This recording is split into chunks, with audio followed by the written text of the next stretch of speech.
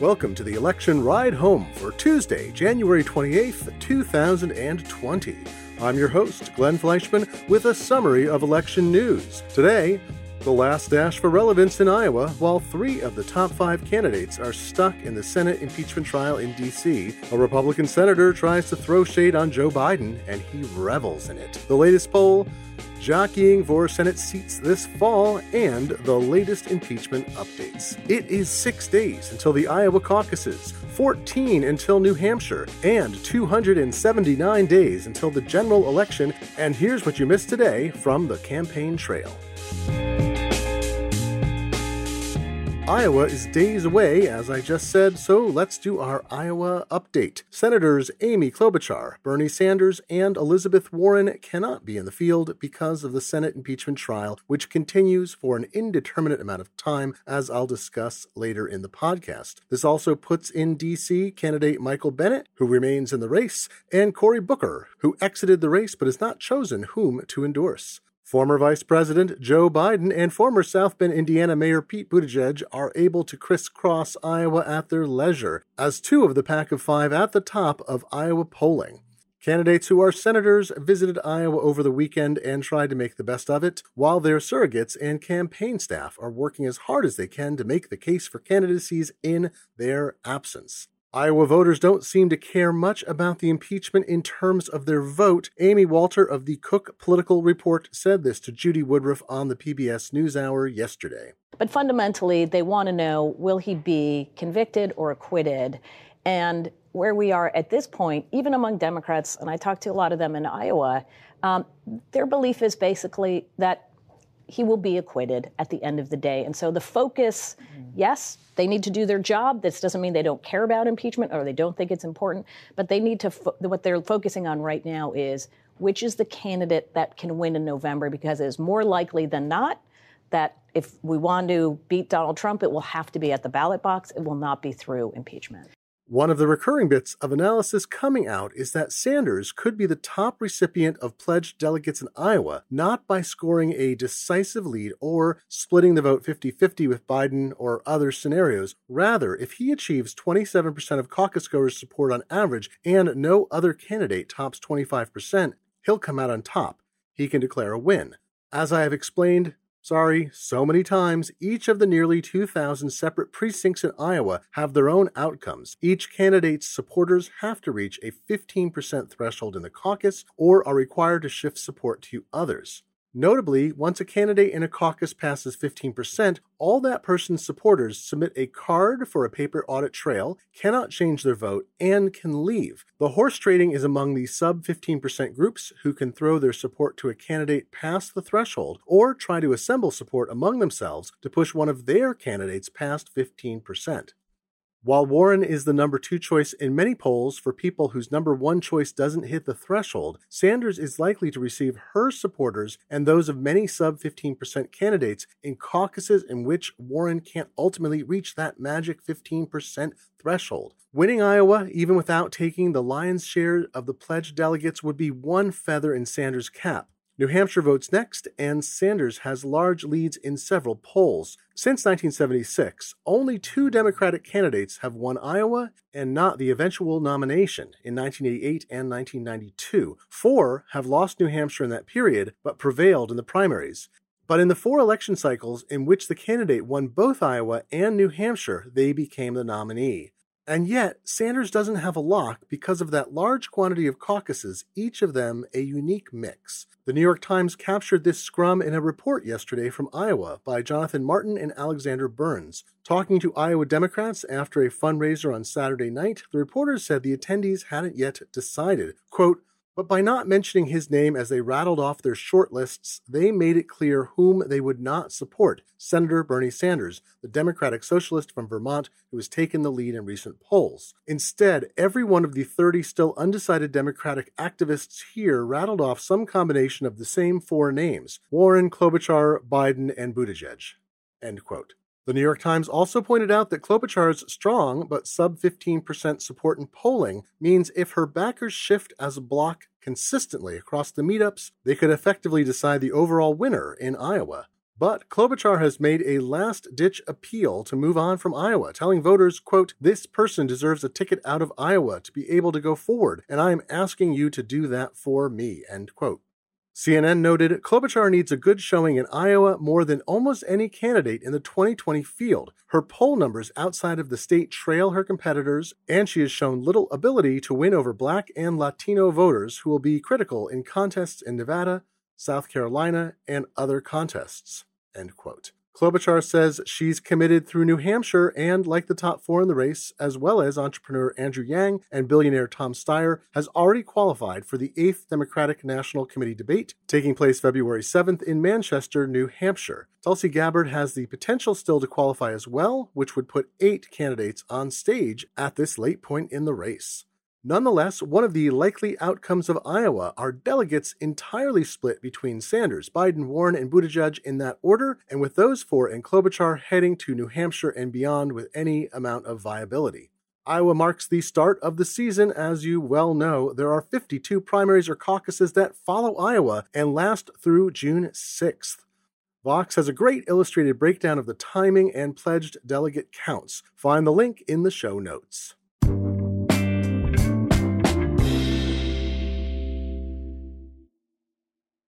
The election ride home is brought to you by Plexiderm. Imagine this Valentine's Day story is you. You're parked outside the restaurant where you're meeting your date in 10 minutes. Glancing in the mirror, you notice your wrinkles and large under-eye bags. You rummage through your bag, thinking, where's your secret weapon? And there it is, Plexiderm. You apply the clear serum under your eyes and, boom, 2 minutes later, you start seeing the under-eye bags and wrinkles disappearing in front of your eyes. You'll look years younger. Plexiderm is the clinically studied serum that visibly eliminates your wrinkles, crow's feet, and under-eye bags in minutes. It's the Valentine's Day gift you give yourself. Go to tryplexiderm.com and enter VOICES for 50% off plus an extra $10 off. Again, enter VOICES at tryplexiderm.com to get 50% off plus an extra $10 off.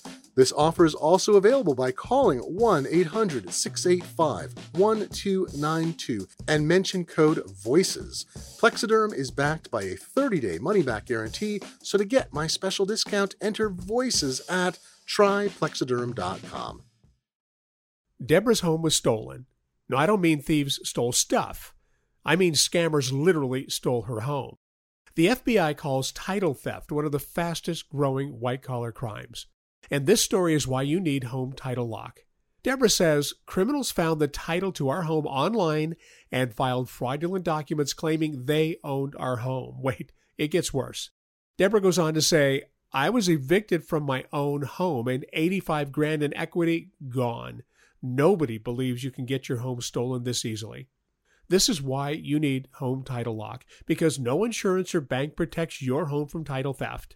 First things first, go to HomeTitleLock.com and register your address to see if your home's title has been tampered with. You need to protect the legal title to your home so you don't end up like Deborah. Go to HomeTitleLock.com now for 60 risk-free days of protection. Again, that's HomeTitleLock.com. HomeTitleLock.com.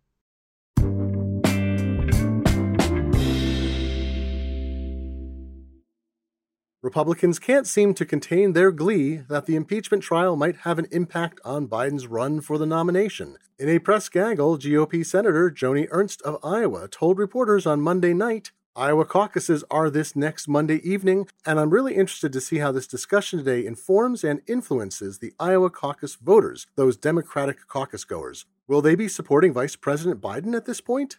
End quote. Biden made some hay from this, noting on Twitter later on Monday, Iowa caucus goers take note, Joni Ernst just spilled the beans. She and Donald Trump are scared to death. I'll be the nominee. End tweet. In a statement, Biden's rapid response director, Andrew Bates, said, Senator Ernst just said the quiet part out loud. Republicans are terrified that Joe Biden will be the Democratic nominee, defeat Donald Trump, and help progressives gain seats in the House and take the Senate.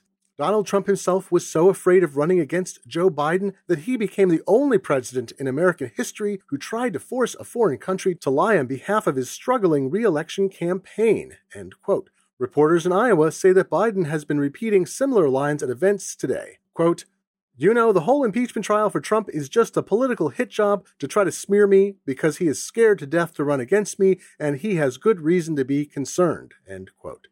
Given the extreme distrust of the president by Democrats in any poll that asks the question, it seems unlikely that Democrats or most Democratic-leaning independents will have their faith shaken in Biden because of droning presentations in the Senate attempting to link Biden to corruption in Ukraine.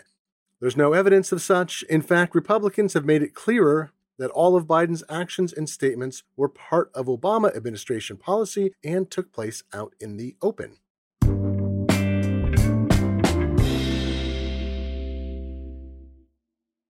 After the deluge of polls yesterday, I have just one bit of polling news for today. Morning Consult's latest survey, conducted January 20th to 26th, is out. They spoke to 17,836 people likely to vote in the Democratic primaries nationwide and found Biden at 29%, Sanders 23%, Warren 14%, former New York mayor and current multi-billionaire Mike Bloomberg right behind at 12%, Buttigieg at 7%, Yang 5%, Klobuchar 3%, Steyer 3%. Everyone else is 1% or fewer. The margin of error is a wafer thin, plus or minus 1%.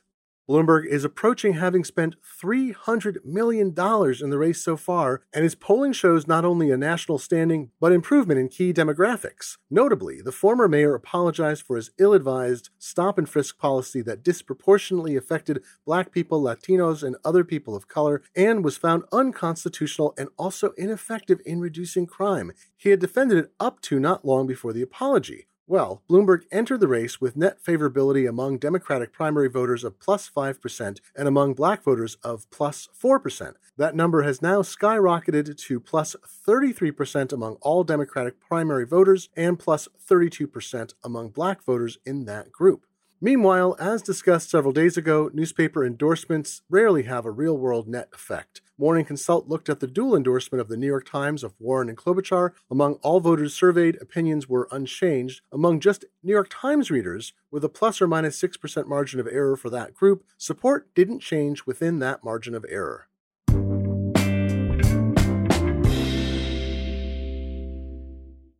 Doug Collins, a GOP House member and part of Trump's team of House impeachment defenders, will run in the Georgia Senate primaries, according to the New York Times.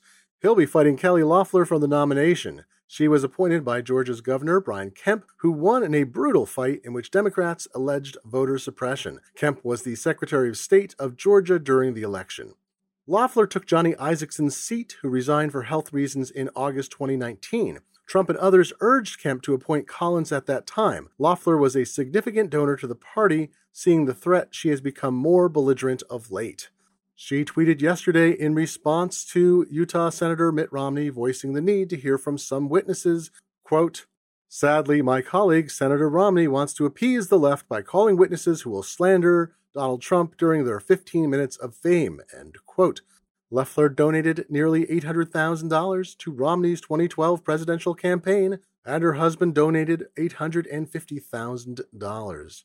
Trump has shown that his support can help candidates win, or doom them, or make no difference when they're really terrible, as in his attempt in late 2019 to rally the troops in Kentucky. There, Matt Bevin lost a re-election bid as governor to a Democrat when all other statewide seats were won by Republicans, nearly all with double-digit percentage wins. Bevin was deeply unpopular and pardoned convicted child molesters among his last acts as governor.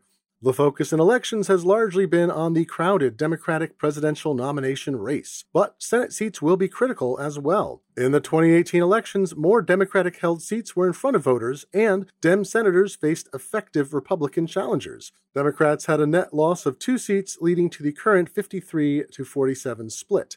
Isaacson's resignation and Senator John McCain's death led to 2 seats being filled mid-cycle that will be voted on this time around, leading to 35 Senate races instead of the typical 32 or 33. And this time it's mostly Republican senators who are facing the voters. Senator Martha McSally lost the 2018 race to Kyrsten Sinema, but the state's governor appointed McSally to McCain's seat. Her seat is vulnerable, with many political analysts calling it a toss-up. Cory Gardner in Colorado and Tom Tillis in North Carolina are also generally ranked toss-ups, while Susan Collins in Maine faces high unpopularity scores from a state that favors independence over blind party allegiance. She has a strong Democratic challenger, and some analysts call her race a toss-up, while others think it's still likely in her favor.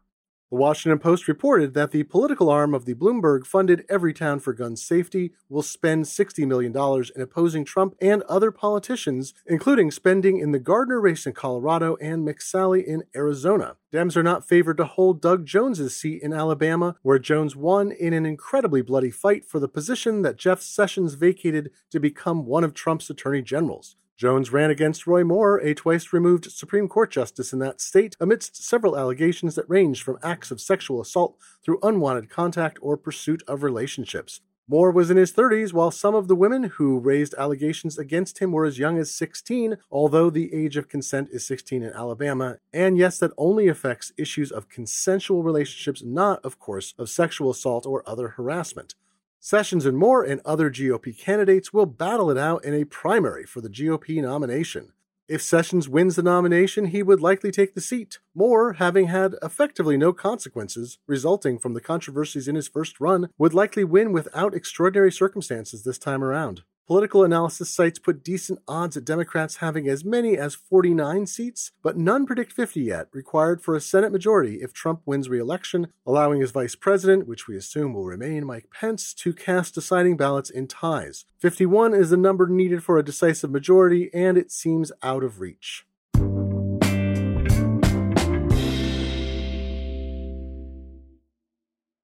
And now the daily impeachment update. The Senate trial continues today, with Trump's impeachment legal team wrapping up their remarks. Yesterday, Alan Dershowitz, a professor emeritus at Harvard Law School, delivered a constitutional argument that the drafters only intended criminal offenses to be impeachable. However, he's not a constitutional scholar, and nearly all of those such people reject that argument. Dershowitz is best known as a defense lawyer for celebrity clients, such as O.J. Simpson, Klaus von Bülow, and Jeffrey Epstein, who is also a personal friend.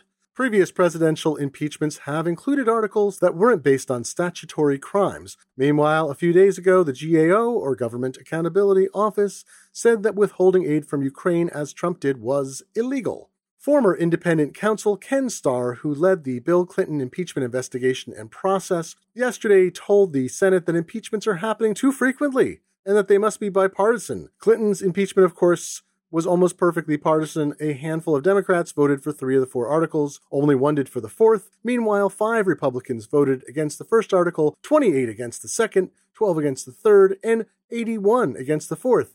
So I guess it was bipartisan in a different way. Starr argued both in favor of a criminal standard and against it, and nobody seems quite sure if he was critiquing himself, justifying his actions, or just saying expedient words. The last seems most likely. Senator Debbie Stanow, Democrat of Michigan, summarized the day like this. We started by hearing Ken Starr lecture us about how divisive impeachment is.